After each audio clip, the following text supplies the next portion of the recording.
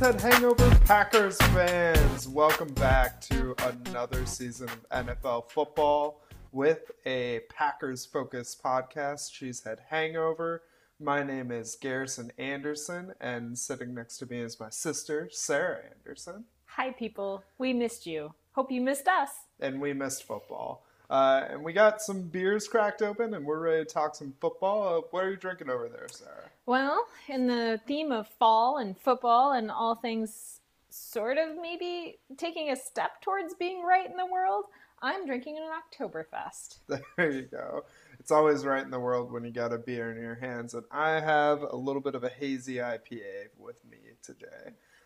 So for those of you that listened to us last season, we're coming back to you this season to talk everything Packer football. We're going to do a little bit different structure for this season of podcasting. We're going to do a lot of the NFL league-wide stuff up front, and then we'll dive into the Packer game of the week and break down the past game that we had, and then we'll look forward to our next upcoming matchup. So that's going to be the setup. But yeah, to start things off here, Sarah, how much did you miss football? I miss football a lot. We were supposed to start with OTAs and an off-season program where you see people in football gear, not necessarily playing, but at least in the gear and making a show of it. And, basically after the draft, which was not really like a real draft, we had nothing until this week. Exactly. It definitely snuck up on me. I mean, I love the draft for when it was here, and I wish it could have been in Vegas like the NFL had planned it to be. But then all of a sudden, like 2 weeks ago, I had the feeling like, oh shit, football's right around the corner. And then the air started to get a little cooler, and it was like, oh shit, it's here. It was Thursday night, and the Chiefs kicked off against the Texans, and we have a football season. Exactly. So, as you mentioned, we had the Chiefs kicking off against the Texans this week, and of course, the Super Bowl champion Chiefs kicked off the season with a win, with some fans in the stands, which for the most part went okay. Except that one guy. There's always that one guy. For those of you that don't know, there was one guy in the Chiefs stadium that tested positive after the game. It wasn't a player. It was a fan. And the Chiefs had to notify, I think, about a dozen people that were within this person's vicinity. And they all get to quarantine. For 2 weeks. But the positive thing here is none of the players or coaches on the field in the weeks since the first Thursday kickoff. We're recording this on Thursday night, a week after the game. None of the coaches or players tested positive for COVID. So that's certainly a good sign, a first good sign that we can get this season in. I will say that the NFL has an impressive testing regimen, and I think that's going to be key for them to keeping this season afloat, keeping this season on schedule, and keeping games on track, opposed to maybe like college football, where it's a disaster on every level. And we'll talk a little bit more about disasters later in this segment. But to talk a little bit about the games that were played this past week. What a great way to start the season. It was a pretty good way to start the season. I mean, like, NFL is always deceptive, and like the first week of the year is always kind of weird because you get games where you get the result that you expected, like the Packers beating the Vikings. But then you also get some upsets and some question marks. So I pulled out a couple games that I thought were upsets and a couple games I thought were question marks. So for the upsets, I had the Washington football team beating the Philadelphia Eagles, and then the Jacksonville Jaguars beating the Indianapolis Colts.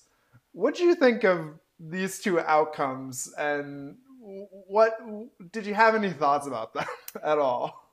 Well, for the most part, I didn't think either would happen. I know Washington was down a good chunk early on and came roaring back to win this one. Which is not in their character if you look at games of old. And then the same thing with Jacksonville. Like, everyone thought they were tanking. Like that was the common theme because they let traded people Yannick go. Ngakoue to the Vikings. They cut Leonard Fournette, and turns out that's just what they needed to do because they went blow for blow with the Colts and came out on top. And I certainly wasn't expecting that one. Well, and it's not like Yannick Ngakoue did a whole lot for the Vikings. So did they know something none of us knew? I guess. I mean, we haven't seen Maybe. preseason. We haven't really seen practices. There's only so much those of us who are not in the media have seen and can possibly know. So, and who doesn't love a little Minshew mania? I mean, when you got the jorts, when you got the mustache, it's all good. So those are a couple of the upsets of the week. When you look at other games throughout the league, you also start to get some question marks where they're not surprises, but they make you question some storylines we maybe heard prior to the season starting. I would throw another kind of upset / maybe surprise game in there as the Cardinals 49ers. Yeah, and that was one of my question mark games because the Cardinals, which have Kyler Murray, the number 1 overall pick from last year as quarterback, beat the 49ers 24-20 in the first game of the season. And obviously the 49ers are coming off a Super Bowl loss to the Kansas City Chiefs. What stood out to you about that game? I thought the Cardinals would be competitive. I thought, they'd make it a good game. It's the NFC West. We know the NFC West teams like to beat up on each other. And then after they finish beating up on each other, like to beat up on the rest of the league, which is why, they had both of the had a chance. They came pretty close to taking both wild card slots last year. Yeah, and I was really impressed with the Cardinals. I got to watch a little bit of that game, and it looked like the Cardinals have a lot of speed with DeAndre Hopkins and Kenyon Drake both being on the team and really weren't on the team for all that long last year. Kenyon Drake had a few games in, and having that kind of speed at the running back and wide receiver position to complement a fast quarterback like Kyler Murray, it just seemed to blend together really well. And I mean, I think DeAndre Hopkins, that might be the acquisition of the season. It's what that team offense needed. It's what Kyler Murray needed. And I think it's what DeAndre Hopkins needed because the Texans, I don't know that he was achieving everything he could at the Texans, given how their style of play, given Deshaun Watson's style of play, given their coach, their system. Their coach / GM, Bill O'Brien. Who had some of the weirdest draft picks segments during the entire draft. Yeah, I mean, you certainly see that in DeAndre Hopkins' output in this week with getting 14 catches, and we'll talk about another wide receiver who got 14 catches later on in the show here. But yeah, I mean, with that, and then also the 49ers, just you always got to wonder, is it a little bit of a hangover, as people will say the storyline is for them now. But with that division, with the Cardinals, the 49ers, the Seahawks, and the Rams, those are all tough teams in the same division, and it is certainly shaping up to be the best division in football. I mean, right now they have 3 teams that are 1-0. That's pretty darn good after 1 week, considering 2 of those teams played each other. Yeah, exactly. Speaking of one of those other 1-0 NFC West teams, the Los Angeles Rams beat the Dallas Cowboys and the Mike McCarthy-led Dallas Cowboys 20-17. And I thought that was kind of an interesting game for the first Sunday night football game in America. Those of us, with this being a Packer podcast, we know Mike. We know Mike. Mike loves his 3 and 4 wide receiver sets, and it's tough for me because I think we're going to really see how good of a coach Mike McCarthy is, and certainly they have 3 good wide receivers out there in Amari Cooper, Michael Gallup, and CeeDee Lamb. But I really just don't know if Mike McCarthy knows how to drive the Ferrari. I think that's a fair question. I mean, things change. And when he was hired as a Packers, he was on the cutting edge and new and innovative. And he took a year off from coaching, somewhat intentionally, somewhat less less of a Forced. choice. Couldn't get a job. But, he took time to examine how to become cutting edge again, and he thought he had it. But I think it's also important to remember, like, installing a whole new coaching philosophy and system basically in 3 weeks of actual interaction with the players sounds impossible. Mm-hmm. And I think it will be. And I think any team with a fully new system is going to struggle this year. I mean, the Washington football team has a new system, but I think that was more of a fluke. I mean, and what was interesting about this game to me is that this game, for being the first game of the season, really was pivotal for both franchises. The Rams were, I believe, opening up their new stadium in LA. They've had kind of a chip on their shoulder the last couple seasons after getting to the Super Bowl and then not getting even close. And then, the Cowboys, they got rid of Jason Garrett. He's gone. Mm-hmm. It's time to turn the ship and head towards Super Bowl land. Yep. And this is not how you start that. Yeah, no, certainly not. And we'll see how that team develops over the course of the year. And then the last sort of question mark game I want to toss in there for our warm-up of the other NFL teams is the New Orleans Saints defeating the Tampa Bay Buccaneers 34-23. And of course, the storylines coming into this game are the Saints being primed for another strong run into the playoffs, but then of course everyone's darling Tom Brady coming out on a new franchise, which looked weird. Yes, it did. Simply put. And the offensive performance was not as well as it could have gone. No, and this I would say one of the stats I really hooked onto is this is Tom Brady's third game in a row with a pick six. I know, and if he has one more, I believe he ties the record for all time. I believe so, yeah. So we'll see what happens this weekend, guys and gals. But you know what was weirder than seeing Tom Brady in a Buccaneers uniform? Cam Newton in a Patriots uniform. But it's 2020. Weird things happen. But honestly, I think this game is an overreaction. I think Tom Brady still is a great quarterback, much to my chagrin.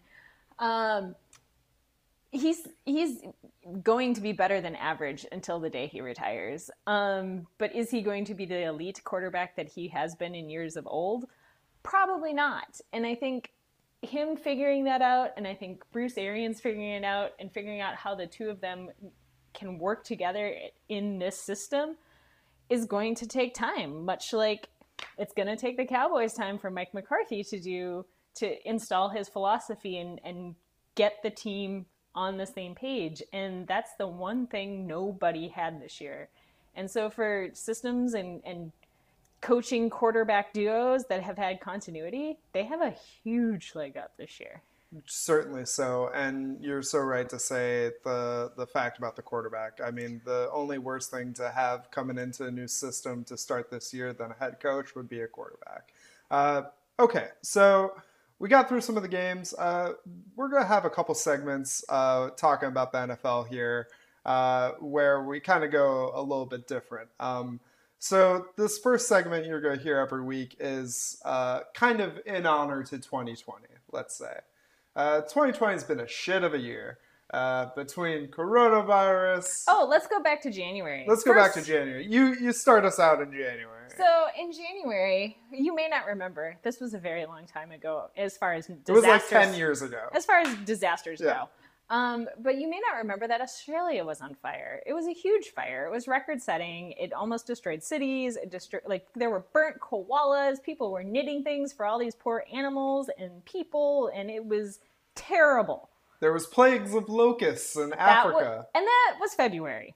And so, we had fire, we had plague, and then, the plague of locusts literally eating everything. And then what's crazy about that plague is it started moving around and consuming literally everything in one country, and then the next, and the next, and the next. And it's still going, but we don't hear about it because then came March. And we got COVID-19. Our first global pandemic of the 21st century, and hopefully the only one, because we only had one really big one in the 20th century, the 1918 flu, and then we were good for a whole whole century, like 102 years. We were due. But we were due. So with that, I think then don't forget all the hurricanes, the current wildfires, and there were a whole bunch of other disasters. Oh, the protests, George Floyd. Yeah. Like, it's been a year. Yeah. I mean, T's and P's to everyone this year, honestly. But I think the perfect summation of this year is the sort of gift that you'll see sometimes where it's a dumpster, it's getting washed away by the water, and the dumpster is on fire as it's getting washed down the street. And that's 2020, basically. So I figured we need a segment to kind of like reflect that. So this is going to be the NFL Floating Dumpster Fire of the Week segment, where we talk about something we view as a floating dumpster fire of the week and talk about it for a minute or two. So I had a hard time picking between two as far as NFL games, and I'm keeping it to NFL games this week, but it could be other stuff down the road. My runner-up, I gotta mention, is the Bengals losing 16-13 against the Chargers. There was a last chance field goal to try to tie it to 16-16 and force overtime, but the Bengals kicker, Randy Bullock, got a cramp in his calf as he was kicking the ball and missed the field goal. So, I mean... Talk about a 2020 moment. Talk about a 2020 moment, but you're probably saying to yourself, Garrison, why is that the runner-up? Well, the Cleveland Browns are a team. And they try to play football. They try to play football, but they certainly didn't have a great game. They lost in week 1, 6-38 versus the Baltimore Ravens, scored the fewest points of any NFL team in the game, in the slate of games this week. Baker Mayfield went 21 for 39, 189 yards, 1 touchdown, 1 interception. The team had 3 fumbles, 2 of them lost, and ended up being -2 in the turnover margin. And it was just a really bad game. It was a dumpster fire. I mean, let's be real. We were not expecting the Browns to win. But we were expecting them to show up. Mm-hmm. And they certainly didn't. So currently we're recording on Thursday. We're a couple minutes away from kickoff between the dumpster fire of the week, Cleveland Browns, against the runner-up for dumpster fire of the week, Cincinnati Bengals. And somebody has to win. Somebody has to win. So... Or it's a tie. Or it could be a tie, which might be next week's dumpster fire of the week. We'll see. So that is your dumpster fire of the week that's floating down off the river. And then one other segment I kind of want to do just to bring a little bit of a better note to the overall NFL news is an underrated story of the week. Let's just have one more thought about the Browns. I really don't want to, but okay, go for it. We expected a fair amount of them this year. They've had a lot of potential, a lot of promise. They've gotten a lot of really high first-round picks. They have a lot of talent on that team. And I think that's why this is such a dumpster fire. I think that's a good point. When you think about their team with giving Myles Garrett an extension, Odell Beckham Jr., Jarvis Landry... You already burned through this excuse last year that it was the coach because you fired Freddie Kitchens after the first year. And we'll see how it goes the rest of this year. But, yeah, it's not great. 5-9 is looking better and better all the time. It's looking better and better every day.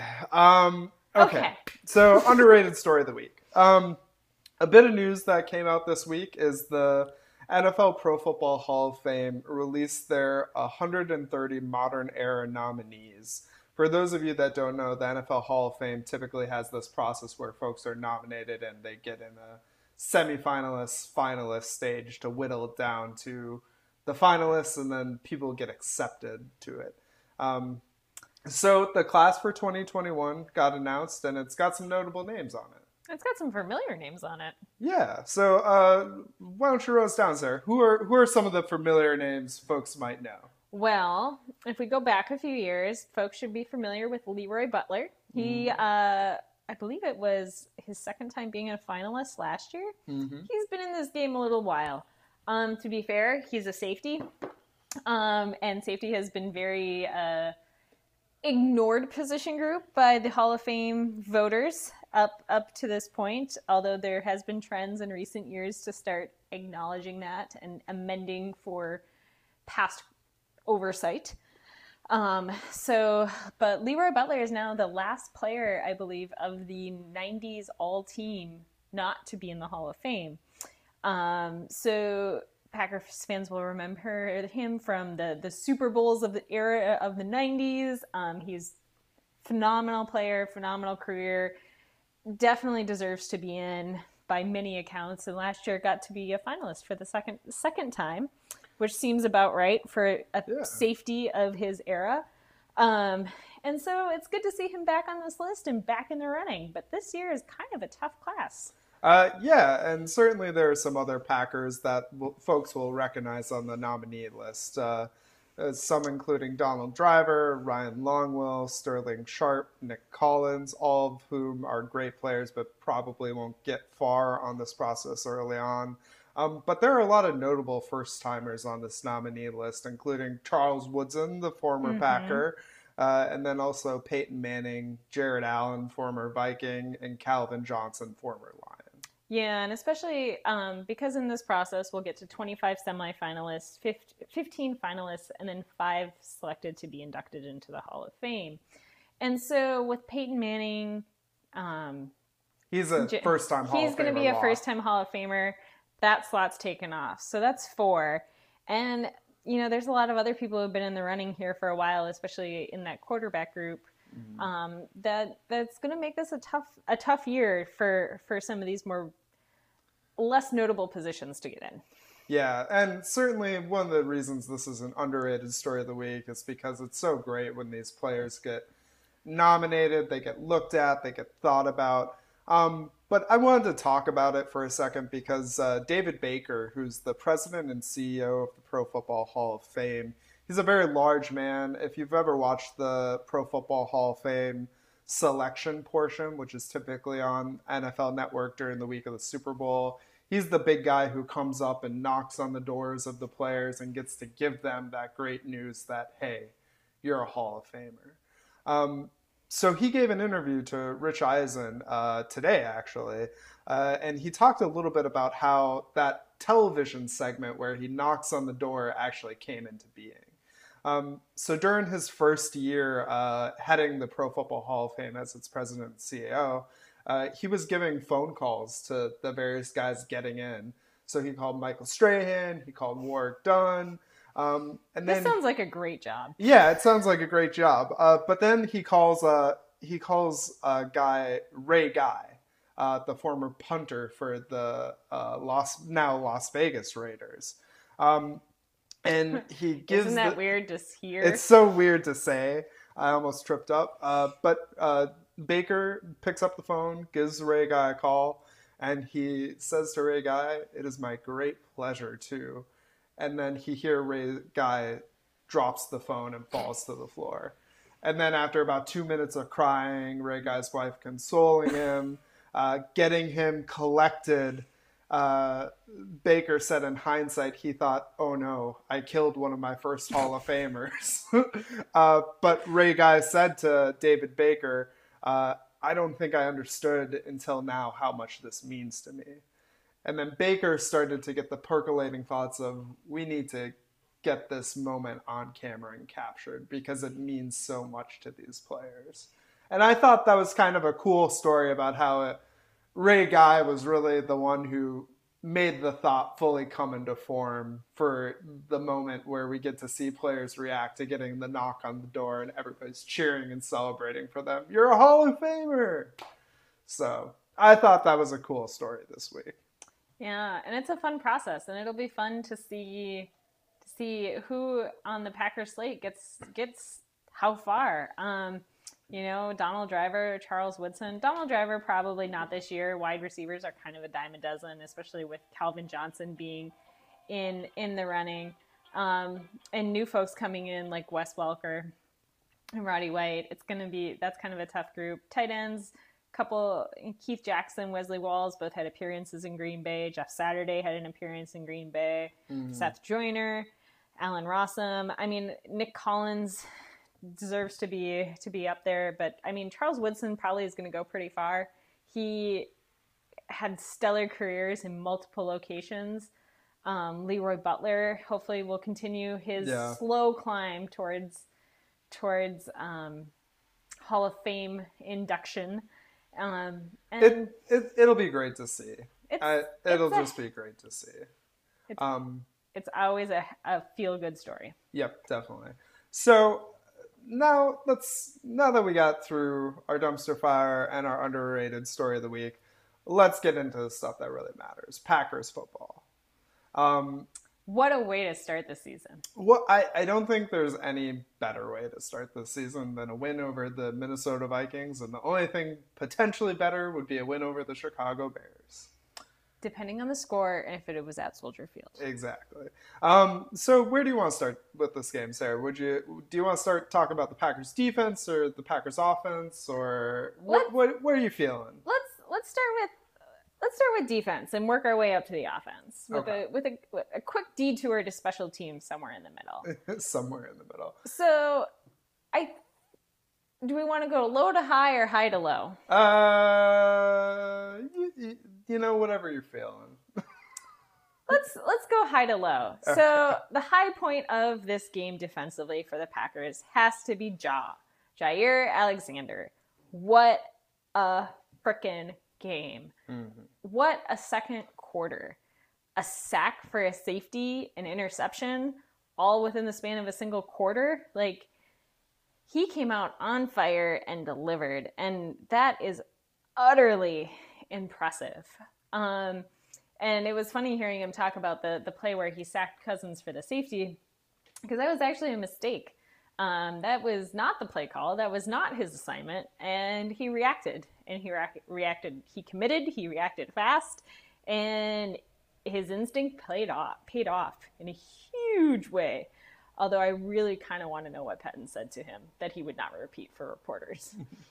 Yeah, certainly. It was a great game for Jaire, and I think it really sets him up to have the positive momentum and the type of year, sort of like Stephon Gilmore or Tre'Davious White for the Bills have had in past seasons, where it's just outstanding Pro Bowl years, All-Pro type years. I don't believe Jaire's ever been an All-Pro.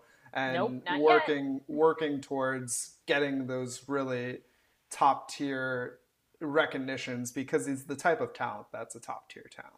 He really, truly is. I mean, I think it's pretty safe to say he's Green Bay's number one cornerback. He has the right attitude, and this is his third season. Yeah. He's not experienced by any means, but he's just good, and he has the right mentality, the right skill set, and he's able to capitalize and make it work. And in addition to all that, he had 5 tackles, 4 of them solo. You can't ask for much more. No, you really can't. And then, of course, I think one of the other defensive highlights, although the Packers gave up a bunch of yards and some touchdowns. That was the low part of the game. Yeah, and a lot of that came in what folks would probably consider garbage time to some degree.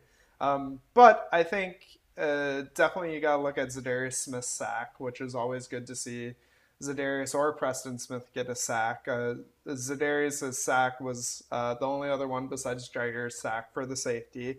And that, I think the other thing to look at with the pass rush was you had Z, you had Preston, but you also had Rashawn Gary out there for a fair amount of the game. And when the snap counts came out for the week, Preston and Zadarius were both around 80%, when last year they were up around 90. And then you saw Rashawn Gary go from about 30-40% snap count all the way up to about 65%.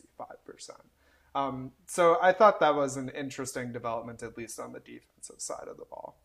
Yeah, and I think the other player worth mentioning is probably Chris Barnes, who came in he wasn't really projected to be the starter alongside Christian Kirksey. One of our undrafted free agents, Chris Barnes. Yep, and he had a very respectable game. He definitely came in, played a huge role. I believe had a couple tackles for loss, and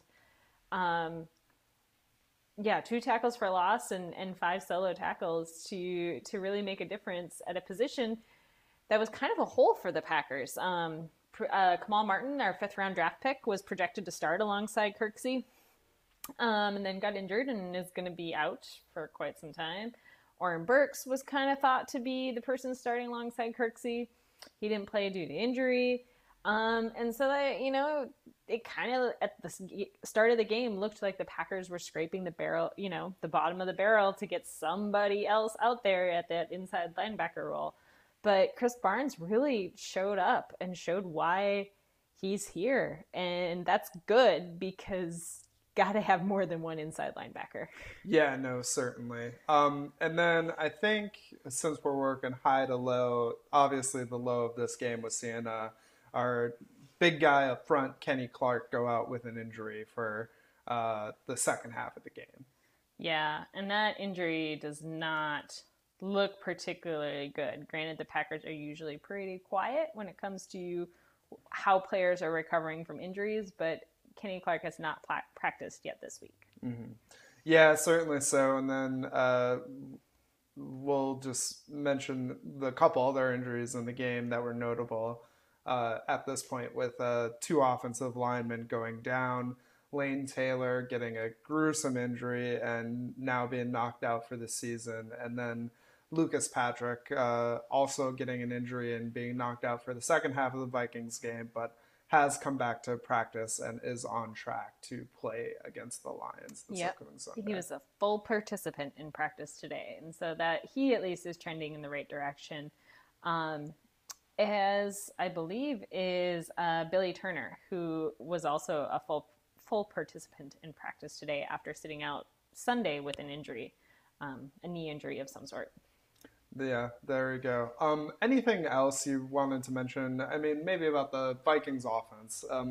I thought it was interesting because both Dalvin Cook and Alexander Mattison did have some success running the ball against the Packers, which initially early on in the game was a frustrating thing to see because we ended the season last year with the taste in our mouths of the 49ers running up and down us the entire game, and to have the total Vikings rushing be for about 22 carries between Cook, Madison, and Cousins for 134 yards and 6.1 per carry. Certainly not where you want to be exactly. No, it's not where you want to start. And I would say between the run game defense as well as the big letting a lot of explosive plays, there are concerns on defense. There are things this team needs to shore up. I don't know that it's fair to the Packers offense to expect them to get 500 yards every week. And, our defense let the Vikings get over 380 yards of offense. Like, this was when they could have shut this game down in the third, especially in the third and fourth quarter, they didn't. And that's concerning. I think the good part, the other view to take of this is we played 3 really good quarters, letting Minnesota only score 10 points in the first 3 quarters. Although they were knocking on scoring by the very end of the third. That's true. But then they scored 24 points in the fourth quarter. But overall, the defense did have a lot of good holdups, stopping the Vikings from scoring in the early half of the game. And that really contributed, along with the turnovers, to the time of possession for the game, which was outstanding for the Packers and really played into the Packers being able to score later, with the Packers having over 40 minutes out of the total 60 minutes per time of possession. Yeah, and a huge factor in that was really the Vikings really had to either had big plays or by the time they were scoring, resorting to a very up-tempo offense that our defense just could not respond. They had to take the big play shots. They had to. They had no choice, and we did not prevent them from doing it. But fortunately, I'm going to use this as a pivot. There you go. If you're ready to go. Yep, let's go. Our offense was able to respond every time the Vikings scored. And that's what kept this game as dominant in the Packers' favor as it was. And it really was because of the offense. Yeah, certainly so. And Aaron Rodgers said during one of his interviews, when J.K. Scott only punts once in a game, it's a pretty good game. Especially when there are no turnovers. He did, I believe, have a kind of aside about the turnover part. And that's exactly what the Packers did. They only had to punt once. They, did go for it on fourth down a couple of times, and that was not 100% successful, but that's okay.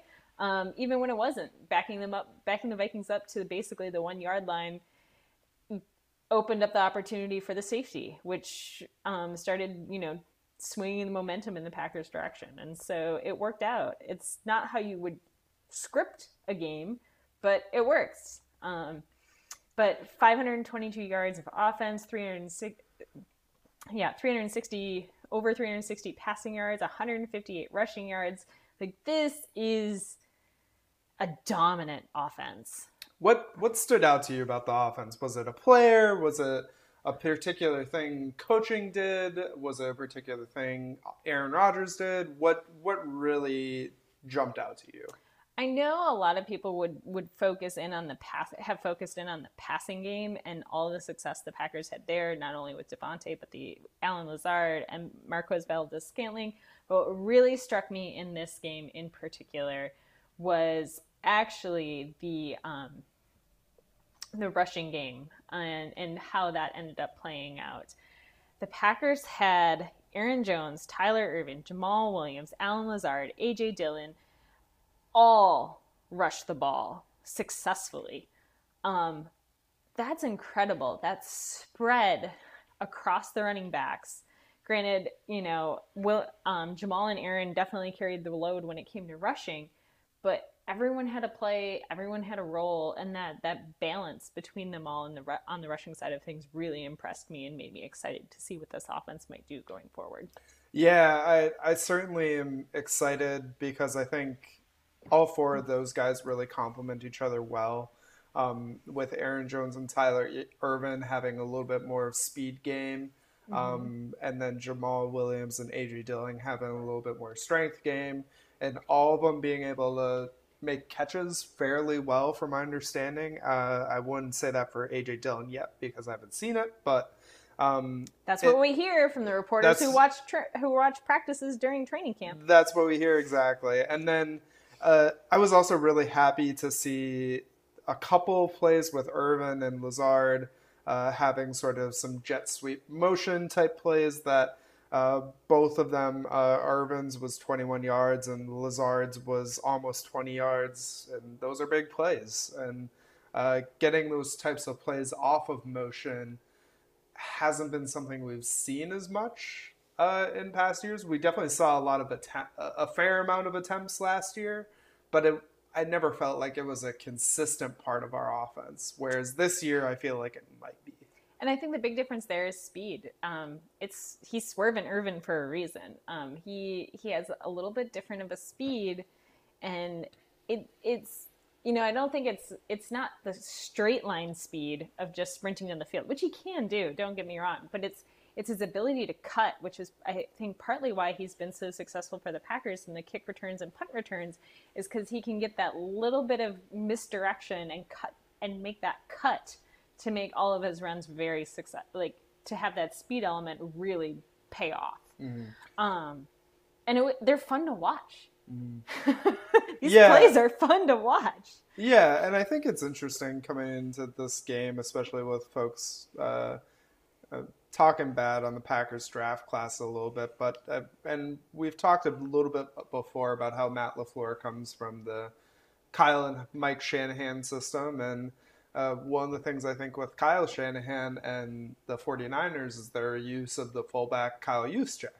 And that was kind of an interesting thing for me in this game, looking at Josiah DeGuara. Mostly because people criticize DeGuara as a third-round pick. Oh, you got an H-back who isn't going to do much. You drafted a fullback in the third round, essentially, is the thought there. But there were definitely plays this game where I saw DeGuara go in for some good blocks, be lined up in a fullback spot. I saw at least one route where DeGuara basically ran a wheel route from a fullback spot, although the pass wasn't to him. That made me think of some plays with Kyle Juszczyk that were big plays that were designed exactly like that, where it's a fullback maybe starts out in the backfield, splits out wide, runs a wheel route, and is not caught on that motion and ends up getting open. So I think about that from a personnel standpoint. It was a lot more interesting to watch this team, especially with the team only carrying 5 wide receivers. I think it's a big indication that personnel usage is going to be different this year. Yeah, and let's see if my quick math is correct. Let's see here, 49 of the Packers' passing yards. Granted, that's a seventh of what they had, but it's a good chunk. Came from players that are not receivers. They came from tight ends. They came from running backs. And I think that's what makes this offense very interesting, is that you have all these players, but very few of them are tied to a single position. Like Josiah, he could play fullback. He could be back there as a running back. He could be, picking, in pass protection. He can split out as a tight end or a receiver. You have all of our running backs can split out and be receivers. You have our receivers like Alan Lazard, who are amazing at blocking. You have these players. Matt LaFleur even said he's a dominator in our run game. And so you have these players that aren't as tied to what all the other teams are slotting players in at as solid positions of wide receiver, tight end, running back. And I think that flexibility could be really fun to watch. Yeah, going forward. I'm looking forward to it. And we're being nerds here talking about the fringes of the roster and the personnels and all that kind of stuff. But everyone's going to talk about Devontae Adams getting 14 catches. And Valdez-Scantling. tying Don Hudson's franchise record for catches. And MVS bouncing back from a couple drop passes to have nearly 100 yards receiving. Everyone's talking about those things. That's why I think the more interesting stories are some of these other ones that are a little bit deeper in the stat sheet, a little bit deeper in the depth chart, and are hopefully foreshadowing what's going to come later in the season. Yeah, certainly so. So with that, is there anything with special teams you want to mention quickly before we get to maybe our final thought of the game before we move forward?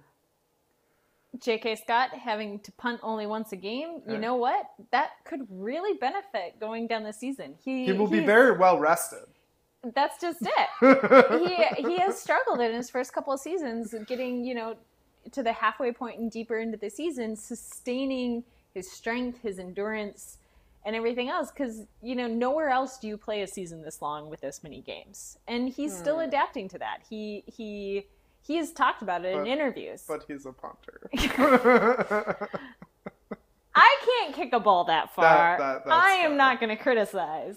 And then the other thing I would just like to say is Mason Crosby is Mason Crosby, and I'm so glad he's here. True blue, signed an extension, still kicking those balls through those uprights. Extending his all-time franchise scoring lead, 2 field goals, 5 extra points, 11 points total on Sunday, 100% as a kicker. Keep it up, Mason. God, I'm glad you're here. Exactly. Okay. Any last notable thoughts coming out of this game you wanted to highlight? Nope. I just wanted to talk about a little bit about special teams. I'm good now. Okay, that's fair. I think my last notable thought is, it might be an Aaron Rodgers revenge tour for Packers drafting Jordan Love. And if that's the case, I'm okay with it. Let's have a last dance moment here for Aaron Rodgers. Get another championship under the belt for Green Bay. Who knows what will happen in future seasons? Right now, this is the team. Jordan Love didn't even suit up. Tim Boyle is a better backup because he knows how to be a backup. And that's a legit job. It is. That is not just being ready to go into play. That is analyzing the plays, helping provide feedback, helping critique, trying to see holes in the defense that your starting quarterback might not see so that, you can assist in making adjustments. Like that is a job. Mm-hmm. And Tim Boyle's better than Jordan Love at it. Why? Because he knows the system. He's been in the NFL. He has the experience, and he's good at that job. He's good. His football IQ is where it needs to be to do that task. I mean, if anything, that's one of the nice things, and people probably don't think about it this way. People say when backup quarterbacks sit on the bench like Jordan Love is, I think what they think about is them learning by watching the starter in the game. I think they don't realize they learn a lot more by having to look at what the starter does in the game on the iPad, diagnose what a defense is doing on the iPad, and then be able to help that starter and other coaches work through what is actually going on and what went right, what went wrong. And backups do that as part of their job. They do. And part of it is that in game time, you don't have time. You need to be doing it now. And so it's a skill. And I mean, so Jordan Love didn't even suit up. Tim Boyle did, because he knows what he's doing at that job. But Jordan Love got to watch Tim Boyle. But Jordan Love got to watch, and he will learn, and we will see what will happen. And if 2020 has taught us anything, you don't know what's going to happen next. Exactly. So for now, this is Aaron's team. Aaron owns it, as he should. And you know what? He deserves another MVP season, and he is starting it in the right way. Exactly. Let's transition now, after Packers win, into their upcoming matchup against the Detroit Lions. Which, talk about a heartbreaker. Talk about a heartbreaker for the Detroit Lions coming into this game. The Lions lost to the Chicago Bears 27-23. The Lions were leading into the fourth quarter of this game against the Bears 6-23. So they played 75% of a game. And we're ahead, 23-6. And Mitch Trubisky, of all people, helps score 3 touchdowns, 3 drives in the fourth quarter to come back and beat the Detroit Lions and to end the game at Detroit. And to end the game, Detroit had a chance. Matthew Stafford was cooking up a game-winning drive in the fourth quarter. And he had a touchdown pass set up for, I believe it was his running back, DeAndre Swift, who's a rookie. And it turned into one of those situations, sort of like we saw with MVS, where the pass was thrown to him and kind of looked up, trying to start to run the route before the ball was actually caught. And it ended up losing the game. He dropped it. So coming into this game for the Packers versus the Lions, some of the storylines are definitely last year's matchups, which the coaching staff is pumping. We didn't lead the Lions at any point last year. For any amount of time. Had to win off some last-second field goals. It's a tough team. It's the return of Matthew Stafford from back injury. It's kickoff in an empty Lambeau. It's the Lions, the revenge of Adrian Peterson. Who always seems to have the Packers number. The Lions coming off, just like we said, a close loss to the Bears. It's an interesting game from the perspective that I do think the Lions are a really good team, and they've just had some struggles lately. It's true. Like, they have the talent. I really do think Matt Patricia is a good head coach. I just wonder if he made a deal with the devil, and part of the deal was, okay, you can be a head coach. You just have to lose for like 5 years. Yeah, and you're going to have all these freak things happen to you that you're going to be so close to winning, and people will be able to see that you're good, but you're going to be a loser. So, it's hard to tell. It really is hard to tell. But just talk about a heartbreaker. Like, and they're not. I mean, they're upset. They're coming to Lambeau. Exactly, and they're upset that they lost to us twice last year as well. So some of the stuff coming to this game, The betting lines for this game, the Packers are favored by 5.5 in this game. The Vegas odds are predicting that. Vegas is also predicting that both teams will combine to score 47.5 is the line. So over or under 47.5 you could bet. And then the public betting for that 5.5 advantage for the Packers is still about 50-50. So it's interesting. They're definitely favoring the Packers to win this game, win it at home. What are your thoughts about how this game will go heading into it? I certainly hope we lead at the end, and maybe a little bit before that would be really nice this year. You know, I mean, I do think the Packers are the favorite. I mean, I thought they were the favorite last week too, and that game was a lot closer. I mean, I think the Lions are going to come in tough. I think they're going to come in angry, and I don't know if, you know, I see this game going one of two ways. Either the Packers get out to a quick lead and just bury, you know, twist that knife even deeper for the poor Lions, or the Lions are going to hang tough and they're going to keep that anger through the whole game, and it's going to come down to the wire. You know, I don't think this is going to be kind of a middle of the road kind of game. It's either going to be a blowout or it's going to be just tight, and we'll be in a situation we were in last year and you know, trying to win on a kickoff field goal. We'll see. I mean, that's the beauty of football. It'll be really interesting, I think, though, to have a game at Lambeau with no fans. This is a stadium that has been sold out for decades of games, and no one will be there. And no one will be there. It will certainly... Well, except a few media folks, the players and the coaches. Exactly. It certainly is going to be an interesting game to watch, because Matthew Stafford, heading up to his injury last year, was looking good, going for probably almost a 5,000-yard season, being in the conversation for all-pro type player at quarterback. It's an interesting team in that respect. The question for them, I think, is just, will it all come together? Because I do think they do have the composite parts and good enough coaching to make them a winning team. It's just putting games away, which in the NFL is one of the hardest things to do.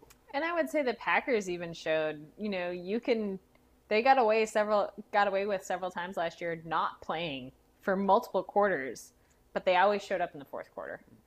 And that's, you know, it's like third down, it's the money down, it's when it counts. And, you know, you can play great football, but if you can't put it away at the end, who cares? Unfortunately. Yeah, for sure. And I think one of the things I'm going to be looking for here in this game is making Matthew Stafford throw the ball and really limiting Detroit Lions rushing. Because you do have Adrian Peterson, who had a solid rushing game against the Chicago Bears, who have a solid defensive line. Peterson showed his old man strength, getting 14 carries for 93 yards and really being the head back out of Peterson, Kerryon Johnson, DeAndre Swift last week. But I do peg the Detroit Lions rushing game below the Vikings, Dalvin Cook, and Alexander Mattison. And I want to see growth in that area of the defense. And then I want to see us repeat it with our offensive performance. I think the talent's there. I think the coaching showed it yesterday with attacking the Vikings defensive backs. And I think you want to see it again. You just want to see it repeated. So it's true. You know, I do worry about Adrian Peterson. Yes, he's been in the league forever. And yes, he is the old man. But you know what? For over a decade, he has had the Packers numbers, and he has had great games against the Packers. Some of which his teams won, some of which we've won. You know, but it's a trope that just doesn't seem to die. Because he's still playing football. Yeah, and then certainly too with the game, I think it'll be interesting to see if Kenny Golladay plays, who didn't play in last week's game for the Lions and is questionable on the injury report this week, and hasn't practiced yet. But I I guess part of me wants to see the growth of the defense, and I want to see uh, I want to see Valdez-Scantling and Lazard ball out again. Yeah, So, and I mean, I think they can. Like, yeah. this is another team with, they drafted Jeff Okuda. They have a couple young corners. They aren't as experienced in some of these, in the secondary as some other tandems in the league, and It's an area where you should test. And that's what the Packers did in this past game against the Vikings' young rookie corners. They threw at them. and it worked. It worked.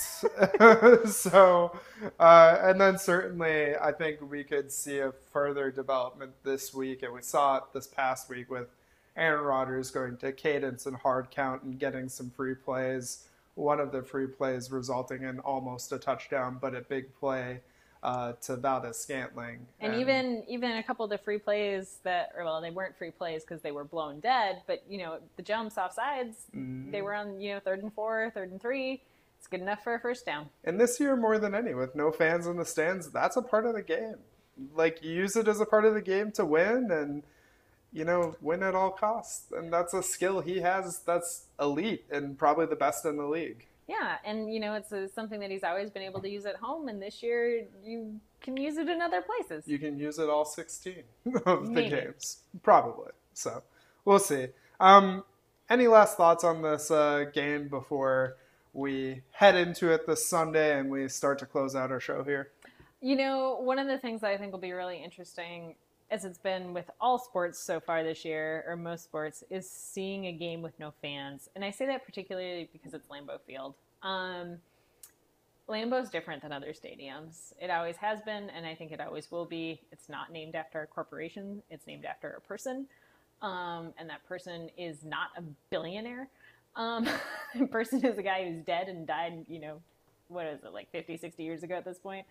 And has legendary and lore and some other weird stories for the Packers, but it's a different venue than any other sports venue in the country, and it doesn't have seats because if they put in real seats, they would only be able to, they would seat like 10,000 fewer people, and with the season ticket holder list as long as it is, waiting list as long as it is, they'll never do that, and so it's going to look different even than other stadiums, and that's going to be weird, but I'm interested to see it. Also, I want an offensive repeat. Yeah, I mean, I want us to be the highest scoring offense in the league and show people up a little bit here.